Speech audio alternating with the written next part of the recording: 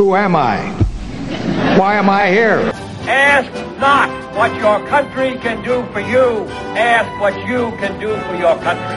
I shall not seek, and I will not accept the nomination of my party for another term as your president. Tear down this wall. And the wall just got 10 feet taller. We're going to California and Texas and New York. And we're going to South Dakota and Oregon and Washington and Michigan. And then we're going to Washington, D.C. to take back the White House. From the home of the Purple People Eaters and maybe a purple state, it's Election Shock Therapy. Here at Bethel University, I'm Chris Moore, and joining me on this Google Hangout are Andy Bramson and Matt Kukum. And I think we all deserve an explanation of what Purple People Eaters. Sam, what are the Purple People Eaters? That is the Minnesota Vikings defensive line from the 1970s. They were amazing. A decade in which I was alive. Me too, just barely. Thank you. I appreciate that. So do all of our listeners from beyond the state of Minnesota. So. That's right. It's more of a generational thing than a regional thing. Like if somebody was alive in the 70s, they would know that. Right. If you're an NFL fan, they played in 4 Super Bowls. They lost them all, but they played in 4 Super Bowls. They were a power. They were the Buffalo Bills before the Buffalo Bills were the Buffalo Bills. Yeah, but that doesn't mean that everyone knows about that particular term. Matt, you just need to sit back on this one and trust us. This is like a known thing. Right. Matt is a child of the 80s, so just he's also a child of the Cowboys. So let's don't get me started. So. Yeah. All right, guys. About Jerry Jones. Talk about defensive lines. We're here to talk about political, and I'll just we have a lot of things to talk about today. But I said Purple State and Purple People Eaters because Hillary Clinton won Minnesota by 45,000 votes back in 2016. The Trump administration thinks they can pick off Minnesota this year as part of their surprise run to a second term for Donald Trump. We're going to break that down. We're going to look at a bunch of other key states and maybe some key Senate races to evaluate what we think what people should be watching on election night. Yep. So overall, first, let's do a top level view. Where do things stand? What are some of the national trends? Are we seeing any changes? I'll just give the quick top line story right now. 538, which I'm checking with nearly problematic amounts of ferocity at this point, has Joe Biden at a 89 times out of 100 chance of winning the presidency. Now, there's a lot that goes into that. Again, we've talked about 538 before. It's a polling aggregation website, and they're actually weighting the polls as well. Then they're seeing where those polls are coming from, and they're assigning individual prospects to each state. All of that leads up to Trump having somewhere between an 11 and 12% chance of winning the election. However, that doesn't mean he's done. That means 1 time out of 10, if 538's right, he wins the election. So that's the overall top line number from 538. Guys, are you seeing anything different from anywhere else? I mean, if you look at all the polls that have come out just in the past 4 or 5 days, almost all of them look good for Biden. Let's just say if I was in the Biden campaign, I would not want to trade positions with the Trump campaign, right? They nearly all look good for Biden at this stage, even across a lot of the key battleground states. A few exceptions here and there. There's maybe the slightest hint that there's a little bit of narrowing in a few states, but overall, it's been remarkably stable. Yeah. Where do we see that narrowing? There's a few battleground states we've had closer polls recently. So places like Florida have been closer. Some relatively close in like I think Arizona there was a close one, but and Georgia continues to be really close for Trump, which that's pretty much a must win for him. So you get some of those, but I think, Matt's right. I mean, overall, this seems to be favoring Biden. The margins have been pretty steady when you look at kind of the average across the polls. So you can certainly cherry pick some polls to make it look like, Trump's doing better. But when you look at the overall picture, it does seem pretty strong for Biden. Okay. Now, can I tell you one of my least favorite tropes of this season? It happened in 2016. It happened in 2012. It happened in 2008. This is one of Chris Moore's pet peeves. All right. The journalist or the news story that says, I was hanging out in this cafe in Lancaster, Pennsylvania, and Right. everybody in there was voting for Trump. Oh my gosh. Yeah. That doesn't tell us anything except maybe the quality of pie in Lancaster, Pennsylvania, which, by the way, I'm told is quite high. We can agree on that across party lines. You know what? At this point in polarization in the United States, Andy, I fully expect like one party to take a strong stand against fruit pies or something like that. Yeah.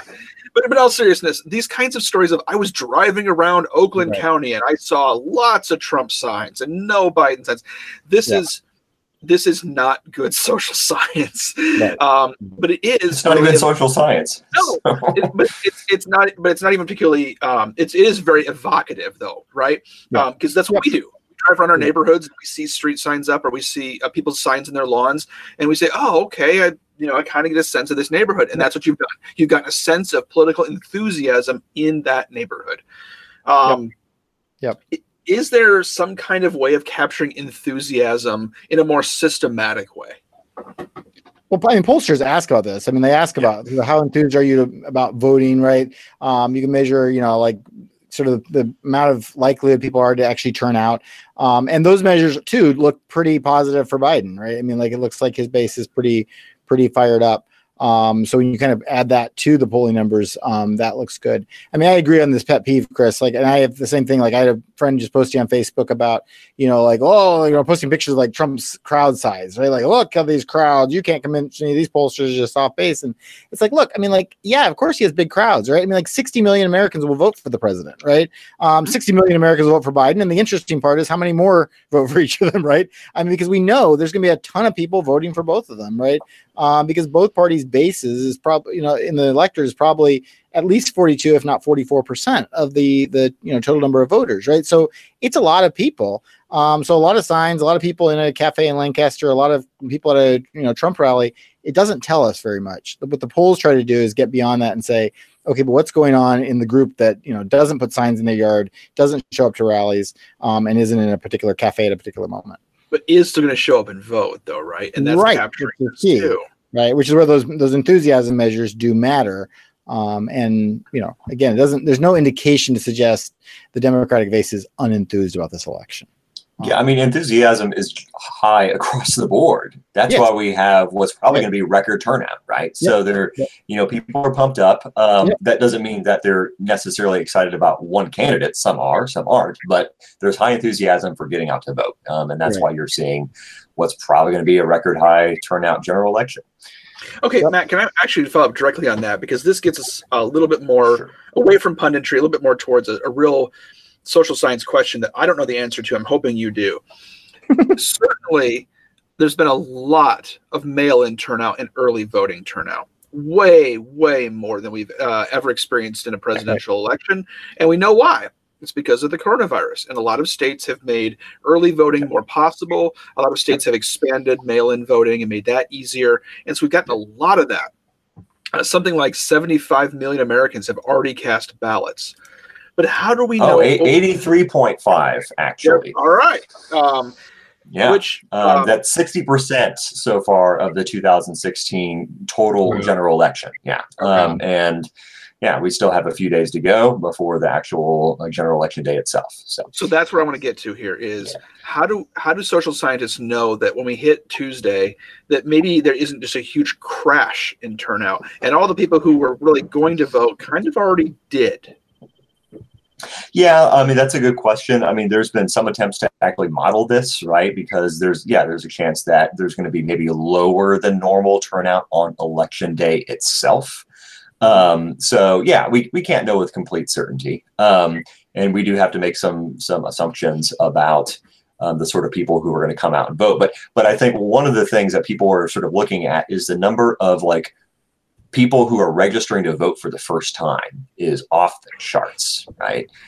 People who have not come out to vote before, who are coming out to vote now and doing it early, right? Which is also remarkable. So I think that's probably the single biggest thing that we're looking at that shows us that we're in sort of record-breaking territory. We won't know for sure until election night exactly what the turnout is, but But, I mean, estimates are that we're likely going to have between 145 to 165 million people voting. And in 2016, it was 137 million. So we're probably going to top 2016, and we could top it by quite a lot, depending on how things shake out. Yeah. Now, for what it's worth, going back to the Purple People Eaters for a second, the Minnesota GOP is touting the fact that 250,000 white rural voters who weren't registered in 2016 are registered to vote this time around. And this has been a big get out the vote effort on the part of the GOP in Minnesota. And the thought here is white rural voters probably overwhelmingly go for Trump. If 250,000, Clinton only won the state by 45,000. So this could be a big significant effect if these numbers are accurate, right? Possibly. I mean, I would. There you go. I don't know. I mean, again, it's hard to say. I mean, I would probably trust polling more than looking at particular sort of voter registration in a state and new voter registrations, because that's a more appropriate way to pick a sample. Now, there's still ways, there's still assumptions that you're making when you're picking your sample as a pollster, right? But just because, I mean, there's new registrations on the other side as well. So it's like you gotta and there's people who are registering to vote who we don't know their exact partisanship, right? So I would be hesitant to read too much into sort of new voter registrations on either side as a way of reading the tea leaves to figure out what's going to happen. Right. I think I agree with that. Although where that could matter, to kind of get to something Matt alluded to, is, I mean, like when you do a poll, you make assumptions about what the electorate's going to look like, right? And so it could be that if that, that new registration really changes the composition of the electorate such that it is more white, more rural, right? Then that could mean that the polls are off if basically the universe of voters doesn't look the way the polls assumed, right? If it's more white and more rural, and therefore we would assume more Trump, right? Then polls in Minnesota could be kind of understating the president's support, right? I mean, that's a possibility. I still think I agree with Matt. Like, I would tend to say, like, these pollsters are pretty good at what they do. Maybe they'll be proven wrong, but they're usually pretty close. Yeah. I mean, this could matter more for like state level sort of legislative, state legislature, elections, right? And where the distribution of those votes are. So it might matter more for that than for, a statewide election result, right? Such as for, the Senate or for the president. But it's interesting. We keep having this discussion about are the polls right? Are the polls right? And what if the polls are wrong? But polling error can go both ways, right? And the idea that I think Trump supporters are saying, like, well, the polling error is again going to go in favor of Trump across all of these states, and it's going to be big, right? There's just not a lot of evidence for that. I'm not saying it couldn't happen, right? Mm-hmm. Crazy things could happen, right? This is an inexact science. It's an art as well, right? But even if we assume 2016 polling errors across a whole bunch of states, right? Guess who wins? Biden still wins, even with the same size polling error, right? So Nate Cohn at the Upshot New York Times basically sort of like did this thing where he basically says, okay, let's take our current sort of polling data and then let's build in the 2016 error, which is like heavily weighing, across a lot of states, right? Beyond just the states in which there was a significant polling error, put in all the states, and Biden still wins handily. Biden still wins 335 electoral votes compared to Trump 203. So even if there is a polling error, it's going to have to be a lot bigger than 2016 for Trump to pull this out. I'm not saying that couldn't happen. I'm just saying it's not the most likely scenario. Right. Can I ask a nerdy stats question? Is there so we talk about a margin of error in a poll, and even if we aggregate polls, we talk about the margin of error in the polls, right? So if Biden has a 5-point lead in Pennsylvania, but there's a +4 margin of error. So it means his lead could be as little as 1 point and as much as 9, right? The error in Pennsylvania and the error in Wisconsin and the error in Ohio, these terms, they're all about 4% or so once you know, in high quality polls. Could those error terms be autocorrelated? And what I mean by that is, Sure. Is there a chance that that any given error in any given set of polls is matching or correlated to the error in other kinds of polls? So that, what I mean by that is to say, if the race in Pennsylvania is actually closer than the poll predicts, like it's actually closer to 1% than 5%, would that also then be more likely to be true in Ohio and Wisconsin as well? Or are those Possible. things not? I mean, so you are could, these things not correlated?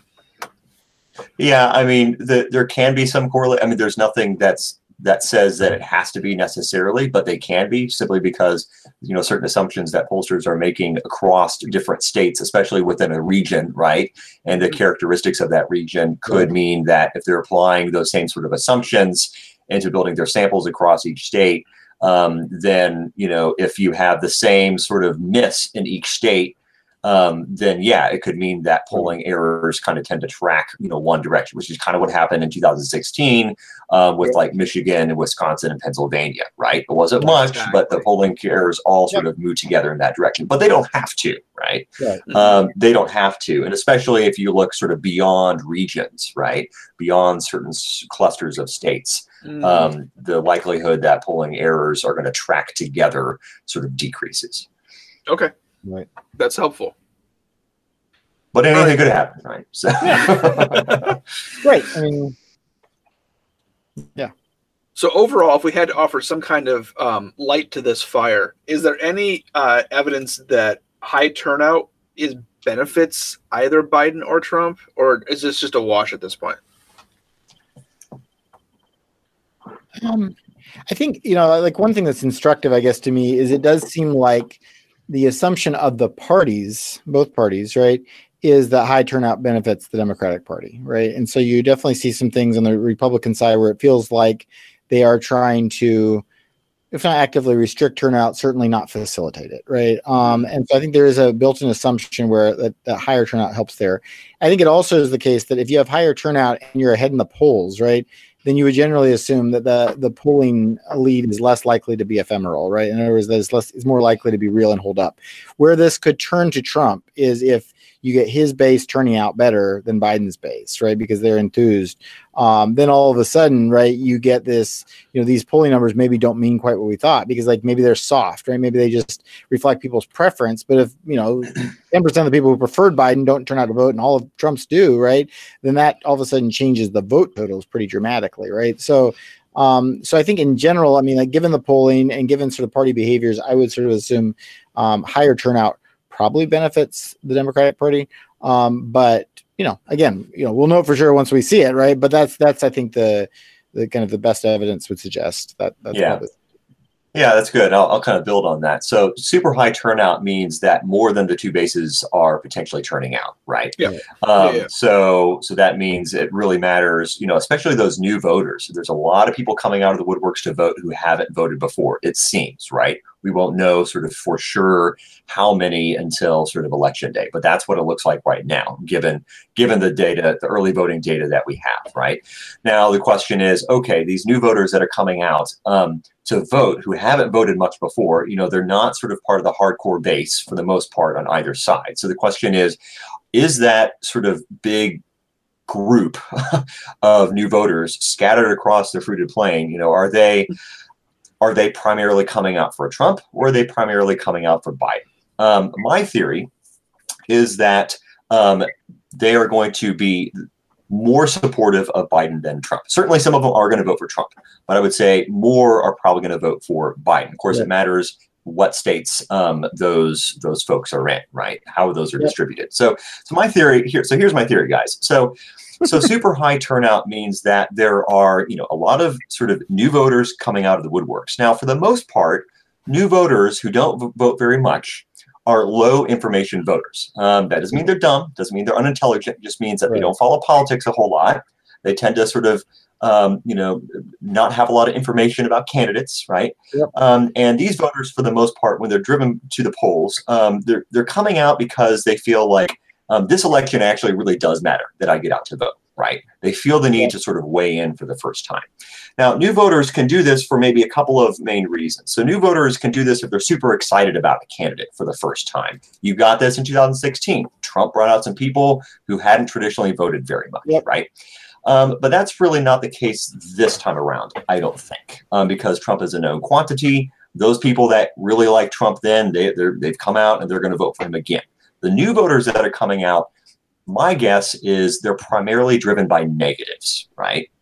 Not enthusiasm. They're just gung-ho about a candidate. They're driven by negatives. So either they really dislike Trump, which fits the data because Trump's disapproval rating is historically extremely high. It's off the charts compared to every president that the United States has had since we've done polling. It's off the charts. So either they really dislike Trump or they really dislike the direction of the Democratic Party, which is pushing far left. Not necessarily they dislike Biden, whose approval ratings as a person are actually relatively high. So they either dislike Trump as a person or they dislike the direction of the Democratic Party, which supposedly Biden represents. Now, the question is, which group is bigger? And I would say that there's good reason to believe that the anti-Trump new voters are a bigger group than the anti-Biden new voters. Why? Okay. If you're tracking with me. First of all, second-term presidential elections are oftentimes a referendum on the incumbent, right? This is something that we've known as political scientists for a long time. And this is definitely a referendum election, right? So that's the first thing. The second thing related to this is that Trump has really low approval numbers on his handling of the pandemic, which is sort of front of mind for a lot of voters. He's underwater on this. He is slightly above water on his handling of the economy, but his disapproval on COVID is far higher than the approval on the economy. And the economy still isn't great for a lot of people. Unemployment is high. And so if you're a low information voter, you're turning out because you know things are generally bad and you're dissatisfied with the way things are going. And this is borne out as we've seen COVID numbers increase in the upper Midwest. We've actually seen Trump's approval rating drop. So low information voters, they're driven, by negatives, right? Negative considerations. And it also turns out that they're not very ideological, right? And so low information voters are not paying attention to what happened in the Democratic primaries. They're not paying attention to, Biden's various pivots towards the left. They know Biden from the Obama administration, right? And low information voters have a fairly positive view of Obama and Biden, right? Biden is a household name. It's not associated with super hard left politics, right? He's sort of middle of the Democratic Party. That's how he's perceived. And so this is, educated guesswork, but it seems like the majority of low information voters are not going to be compelled to turn out in droves to reject Biden, right? A few will, some will, of course. But because low information and new voters, they're driven less by ideological considerations and more by negatives, this is to Trump's disadvantage, right? They're driven by their own experiences and their general impressions that they get from the news. And their experiences in the past year have been bad. They don't like Trump's handling of the economy. They don't like his inflammatory style and his handling of the pandemic. And so I think all of these reasons sort of together, my hypothesis is that new voters are going to be more likely, on the whole, to be anti-Trump than to be anti-Biden. I agree. So all that is to say, the higher the normal turnout, if that's the way things shake out this week, will probably be a bit more to the advantage of Biden than Trump.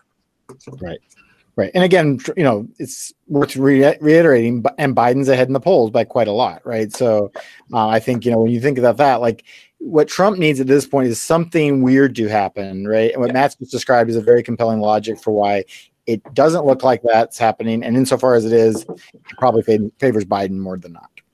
We're probably not looking at something like a November surprise, though. At this point, the kind of thing that would have to happen to be that kind of a system shock, Andy, would have to be truly calamitous. One of the candidates dying, or maybe getting COVID. Yeah, and honestly, even like you have a Jim Comey kind of moment like we had last time, right, where he comes out, I'm going to reinvestigate Hillary's emails, right? I mean, that wouldn't matter this time, obviously, but I'm going to do it again as a private citizen. but like even if you had that moment, it would matter much less because of the early voting, right? I mean, like so many votes are already baked in. I mean, like, I haven't voted, right? But a lot of people have, right? And so they're done. I mean, they're not going to reconsider. They're it is what it is at this point. And so I just think even if that were to happen, I just don't know how much impact it would really have. 6'8" Jim Comey comes on TV wearing a DHL uniform and says, "I have Tucker Carlson's package." Dear me. Gosh, no. Yeah, I think we can all agree that it would be better for us if Jim Comey doesn't make the news in the next 4 days. Yes, I believe even Jim Comey feels that way. I think he really does. I think he may have one or two regrets about his behaviors. Yeah.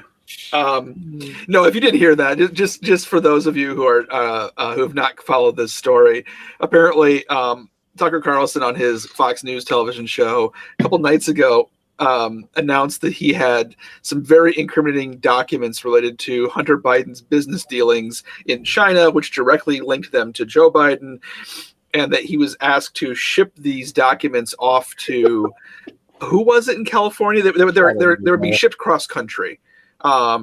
And he put him with he didn't say it was DHL. He put him with a major courier service, a major well-known brand name courier service in the United States, and they just never arrived. They disappeared. Isn't it convenient that the only copy of these documents he had are no longer in his possession? Anyway, well, just that's sort of what I was referring to. Bizarre. I mean, it's not like this is an impoverished person who can't run photocopies or scan a PDF. Who probably has staff that could do that. I mean, right, exactly. Like, there's one or two people that work for his program. Like, I mean, how hard is this? Like, go run me a copy, and just for kicks, let's have a backup PDF in the computer system or in the cloud, right? Like. Like the whole thing is just kind of humorous. Anyway, this is why you should hire liberal arts majors. We're good at archiving stuff. Yeah, pretty much. Digital humanities. Woo-hoo. All right.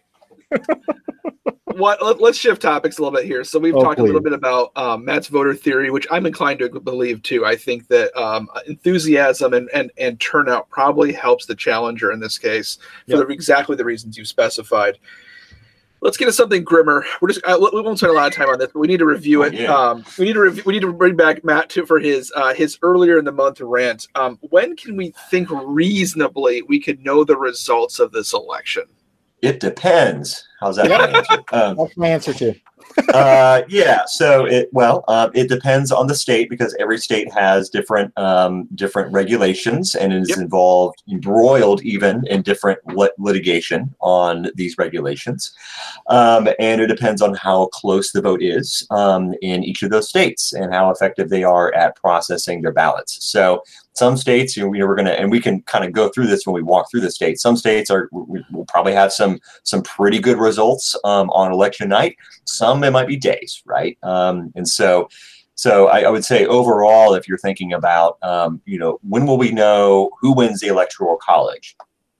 We will know earlier of a Biden win than a Trump win. Just kind of get that in your minds. And that's the thing to keep in mind. So if the longer things play out, the better it is for Trump, so to speak. If Biden's going to have a blowout, we'll get a sense of that early in the night, especially with some of the states that we know will be releasing their vote totals. But yeah, it could be a very dark and messy couple of weeks with litigation surrounding, how ballots are going to be counted, how ballot error is dealt with, right? There's already litigation over all sorts of things related to ballot receipt deadlines, postmark dates or lack of postmarks on ballots, security envelopes, signature verification, polling locations, drop-off locations. There's a lot of messes already, and this litigation is going to continue, especially in states in which there's tight races. So, For example, in Minnesota here, a federal court just ruled that ballots received after election 8 o'clock on Tuesday should be separated, which means that they can still collect them. They don't have to destroy them, but they won't necessarily be counted, and they need to be sort of sectioned off from the rest of the votes. With the likely interpretation is that they may not be counted at that point. Right. Yeah, certainly possible. Well, so all this to say, here's your public service. And all this could matter, right? Because if some votes are thrown out, right, and if the votes are disproportionately in favor of one candidate, that can make a difference, right? Yep. Remember, Donald Trump, he won Pennsylvania and Wisconsin by extremely small margins, like Michigan too. Michigan too, right? And so, a few thousand ballots getting chunked could make a difference. Now, again, if Biden has a blowout in some of these states, it won't matter. If a bunch of mail-in ballots, which are going to be disproportionately Democratic, it won't matter if they're chunked, right? Yep. But if it's close, it could. Yep. So, as we start to look, let's go to it directly. So, the Electoral College, everybody who talks about politics talks about swing states, and with good reason. We have maybe a dozen or so states that we could really be in play. Most other states are pretty foregone conclusions. Yeah. Should we go through a pretty quick breakdown here? Let's do it. All right. Pretty quick. Matt, lead us off. All right. So we're going to go in descending order of importance. So most important first. Let's start out with Pennsylvania. We have sort of a handy chart that we're all working off of here. So Pennsylvania has 20 electoral votes. And in 2016, Trump won Pennsylvania by less than 1%, so 0.72%. And currently 538 has a 86% probability that Biden actually wins the state. But Pennsylvania is involved. There's basically a litigation, just hot mess in Pennsylvania right now. And sort of we're probably not going to know about Pennsylvania on election night. Firm results are not expected on election night unless Biden has a blowout, in part because there's a lot of ballots that aren't going to be, the mail-in ballots aren't counted until election day. And ballots that arrive within 3 days after election day can still be counted, right? So really don't expect firm results from Pennsylvania until probably Friday, unless it's a huge Biden blowout. Right. And really, what this will boil down to is if the popular vote or the vote that takes place in Pennsylvania happen on election day goes in Biden's favor, then it's probably going to be a significant Biden win in Pennsylvania.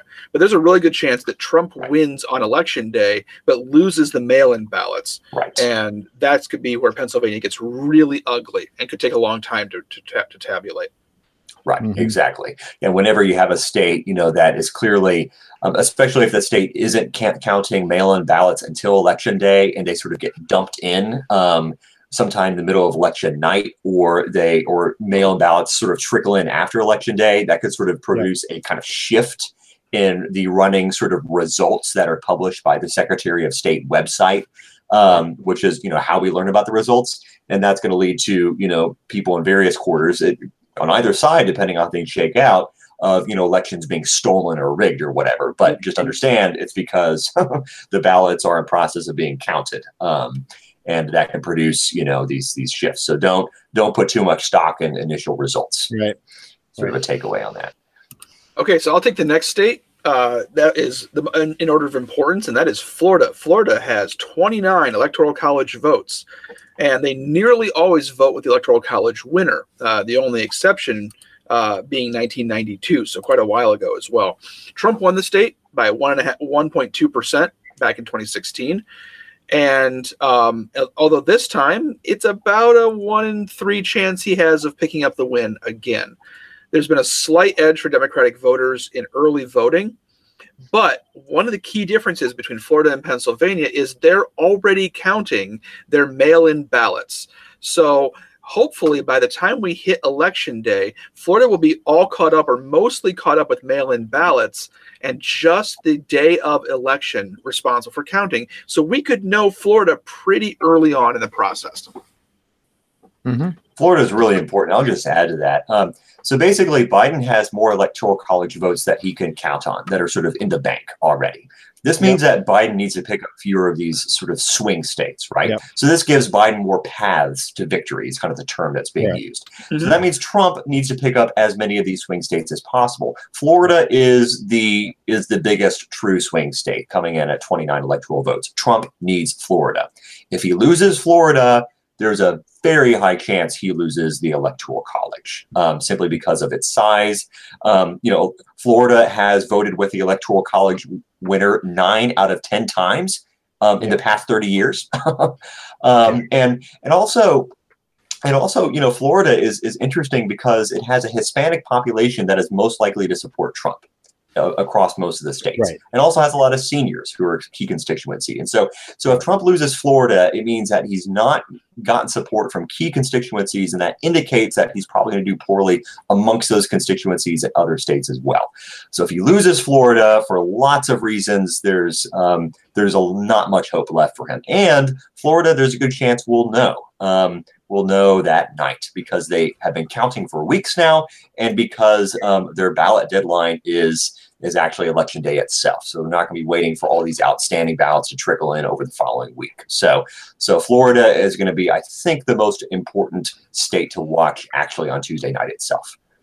Yeah, and I think I would just add to that, like, if you zoom out for a second here, like, in thinking about different states, I mean, like, there's 4 states on the East Coast that I'll be watching because the East Coasters is going to come in earlier, and for Trump to have a legitimate chance to win re-election, to me, those need to all be at least close, right? Like they need to be debatable, and that's Florida, it's Pennsylvania, which you've already mentioned, and it's Georgia, and it's North Carolina, right? And like, if the president has lost one of those, he's in big trouble. If he's lost 2 of them, it's probably done, right? If he's close in all of them, then this could be an interesting night, right? I think that's where one of the things I'll be tracking. So, I mean, just to like touch on the next 2 states on our list, we have Wisconsin and Michigan, and I think it's worth lumping them together because they both are states where right now 538's got overwhelming probability is that Joe Biden will in fact win these back for the Democrats. Both were surprises in 2016 that Trump won, and both were very narrow victories, and so a lot of things went right in terms of the turnout.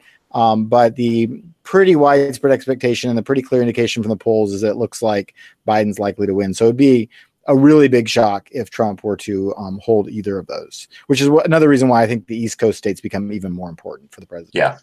And I'll make a very quick note on when you're looking at returns from Florida and Michigan, these states are divided across time zones. So most of Florida is going to have its polls close, and the first results reported from the Eastern time zone, right, which is sort of the bulk of Florida.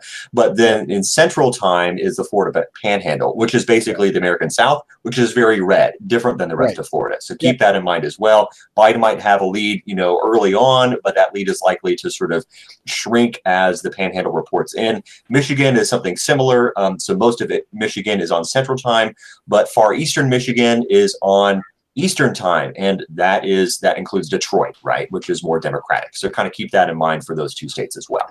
Right. Quick correction there, coming from the guy who did undergrad in Michigan. Most of Michigan, I think all of Michigan, except maybe a couple areas around on the lake side, is on Eastern time. Michigan's Eastern time. We don't get Central until we hit Chicago. Okay, all right. Isn't the UP on Central though? What's that? Isn't the UP on Central? That's a great question. I feel bad, and Corey Johnson or Betsy Hoodala, if you're listening, I'm really sorry. Sorry, listeners. Okay, so Michigan might matter less on the time zone split. Yeah, Florida does matter. So I'll amend my statement. So, okay, so my next state I'll kick in is North Carolina, and I have a question for Matt here. So North Carolina, also potential swing state, 50 electoral college votes, right around Michigan there. What's interesting here is that Trump won the state relatively handily by 3.5% in 2016. But again, it's sort of a 2 out of 3 chances it goes to Biden in 2020, according to 538. We don't have we have a substantial early lead for Democrats in early voting, but what you've put in here is that you think there's a delay likely, especially if the vote's close. What's going on in North Carolina that might delay the vote, Matt? So just a few things. So the early and mail ballots, which are going to likely favor Biden, are going to be reported around 6:30 Central Time. And they're going to report these around 6:30 Central because they've been counting them along the way. So good for North Carolina and all the states that are counting as they go. Every single state should do this. The election day ballots, which are going to probably favor Trump more. Those are supposed to be reported according to the Secretary of State at 8:30 p.m. and 1 a.m. And so that could sort of shift the results toward Biden. Also, sort of the one of the big reasons why we might have an outstanding result is because ballots can be accepted as far as 9 days after Election Day. So long as they are postmarked by Election Day, they can be received basically 9 days after Election Day. And that and these are probably going to again be sort of disproportionately in favor of Biden. So we could see, if Trump has a slight lead, but it's not very big, that could get whittled down in the preceding days. So the delay is possible, especially if the election results are really close. That makes sense. Okay, our next state up is Minnesota, our home state here. 10 electoral college votes. This is the first state that's a swing state that Clinton won in 2016, but barely, as we mentioned earlier this podcast, 45,000 votes. 538 has a huge lead here for Biden, 93-7. And there has been early voting, but we don't know the distribution of it. And is this one of those states, Matt, where we're not looking at the ballots or counting the ballots until election night? So basically, there's some states that what they do is they don't count the ballots, but they will begin processing them. So they'll pull them out of the mail envelopes and they'll verify sort of like the signature envelopes and maybe even pull them out, but they won't open the ballot envelope, which is what Minnesota uses, pull the ballot out and actually they begin counting them. So that is saved for a later point. So some states begin processing, but not counting. So that's better than not counting at all, I suppose, and not even starting the verification process, but that could lead to a delay as well. And again, of course, with the pending sort of litigation here in Minnesota, that could play in very interesting ways as well. Yep. All right, Andy, who's up next? Next up is Arizona, and this is one Trump won, about the same as North Carolina. It's been a state that's traditionally gone Republican in recent decades, but has been trending more toward the Democratic Party. They elected a Democratic senator in 2018. It looks like Mark Kelly is ahead in the Senate race this year. So it is seen as a likely pickup for the Democrats, but it's again about kind of like North Carolina, about 2/3 chance that Biden wins this. Yeah, it's a bit of a toss-up. Yeah. All right, we'll move on to the state just north of Arizona to Nevada. So Clinton won Nevada, by 2.4% last go around.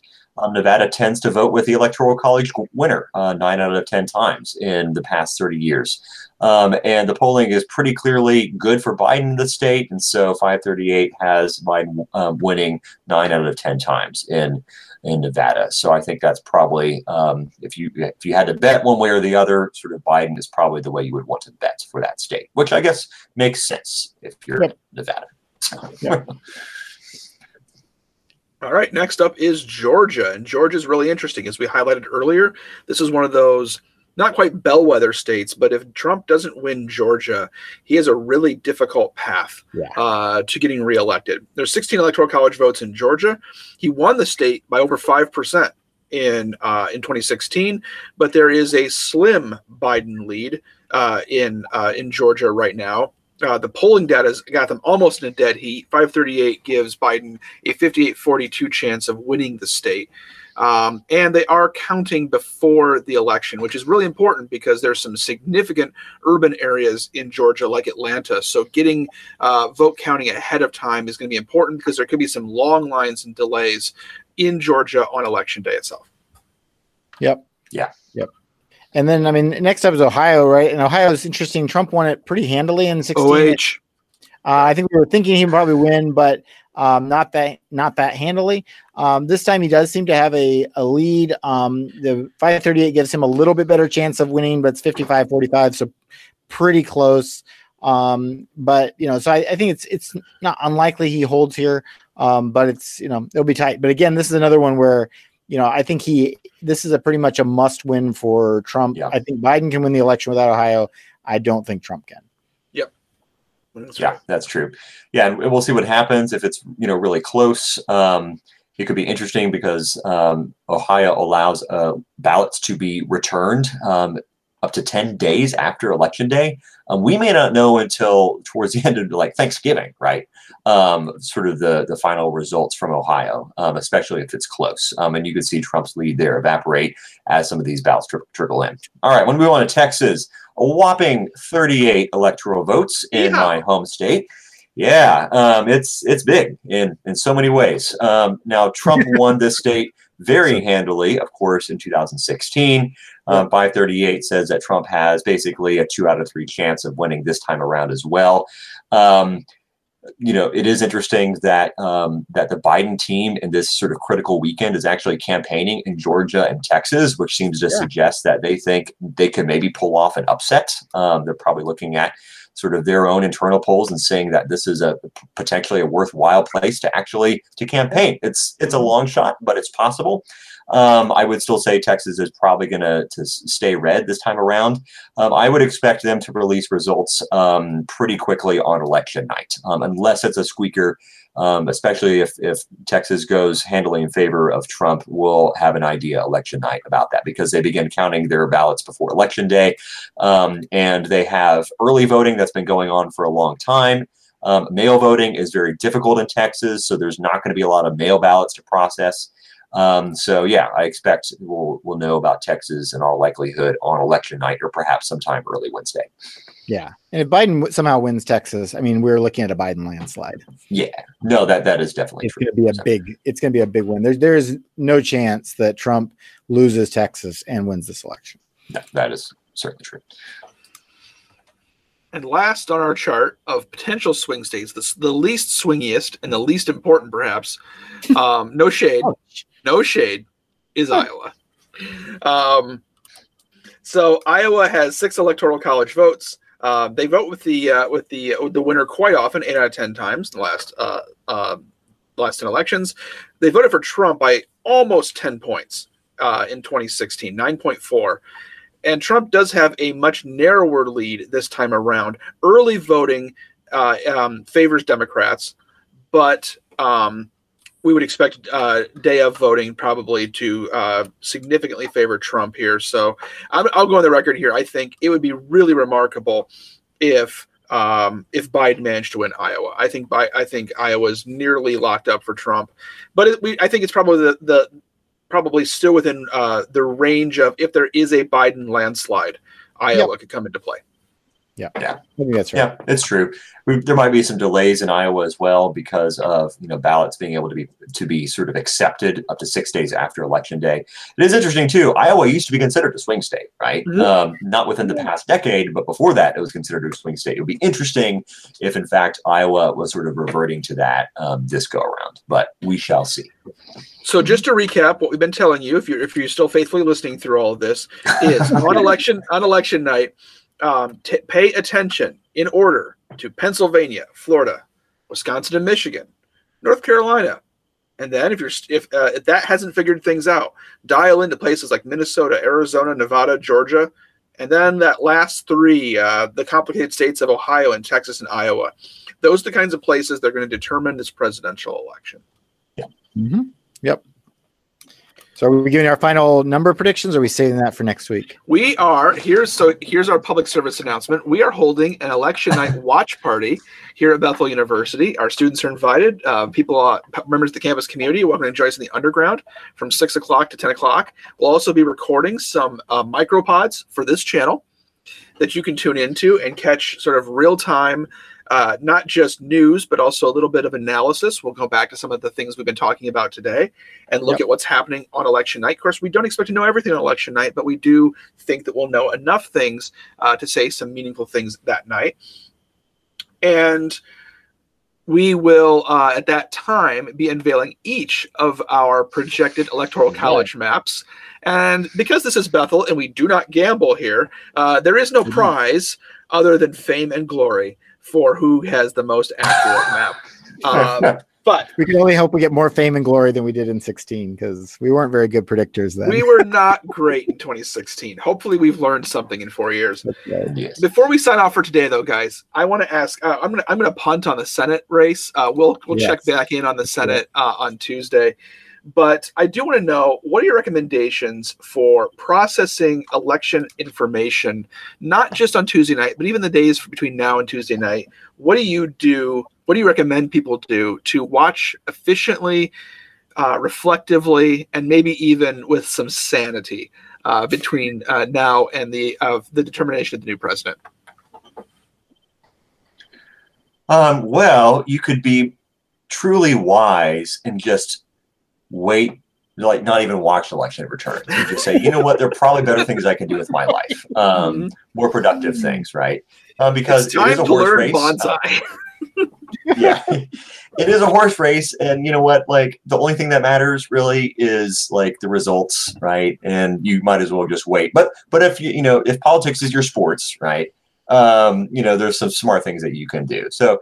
Overall, I mean, the networks are going to do a pretty good job, I would say, on how they're going to project races, because they have basically loads of social scientists and statisticians. Basically, it's not journalists that are making the calls on who wins the races. It is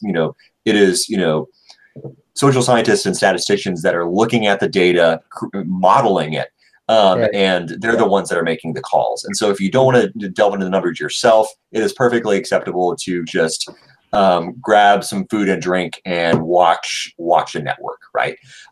Don't put too much stock in sort of like particular little bits of results that are floating out. If you want results, straight from the source, go to the Secretary of State website for each state, because that's where the results are going to come from.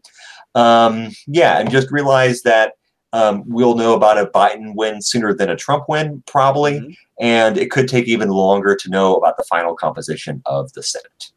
Yep. And I think the other thing I would just say is, keep some perspective on this. Like, I think, we've unfortunately gotten into this mindset where politics is viewed as kind of an ultimate thing. And it's really not. I mean, it's not unimportant. Obviously, it is important. And that's why we talk about it. And that's why we all teach about it. But at the same time, it is not the ultimate thing in life. And, some of you who are listening to us are going to be disappointed in part or all of the results, because we have listeners on the right and listeners on the left. Because I know many of you, and I know that that does, each of those descriptions fits some of our listening base. And you know what, this is, it's a political defeat, but it is not a rejection of you. It is not a destruction of the country, right? It is not a destruction, hopefully, of the community that you're in, right? That rests on you and on your contributions to that community. And so I think kind of keeping in mind, like, what are the most important things? So, as a follower of Christ, you just try to keep this perspective, right? I was just talking to my students in humanities, lecturing on St. Augustine, right? Who's reminding us that we are citizens of the city of God, and we do have a responsibility to this earthly city, and it is good to seek the peace and the best results for that earthly city, both as a way of testifying to our hope in Jesus Christ and to, frankly, to give ourselves a better environment to live out that faith. But at the same time, right, we should not get so wrapped up in it that we view that as kind of the thing that's of ultimate importance. It's not. Our identity in Christ is much more important. And so I think, reminding ourselves to keep that perspective within all the craziness is really, really important.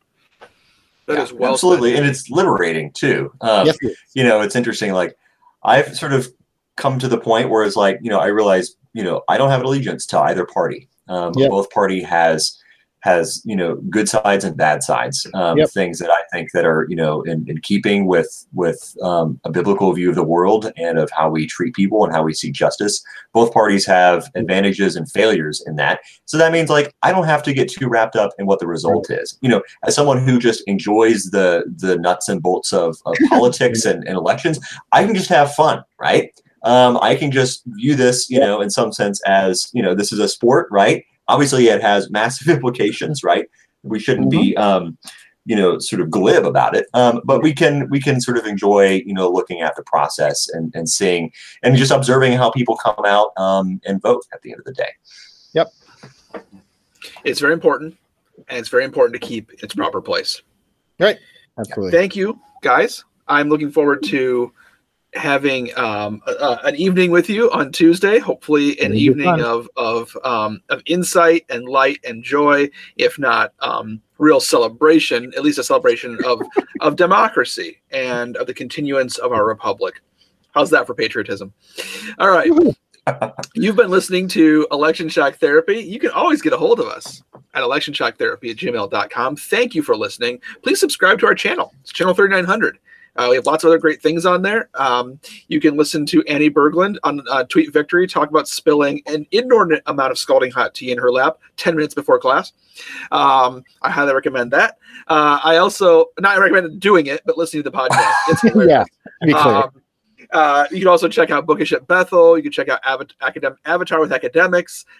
We're actually going to be doing a 252 podcast here coming up next week. Wow. So a little bit of sports action too. Thank you all for listening. We appreciate it. Until you hear from us on Tuesday night, go Royals.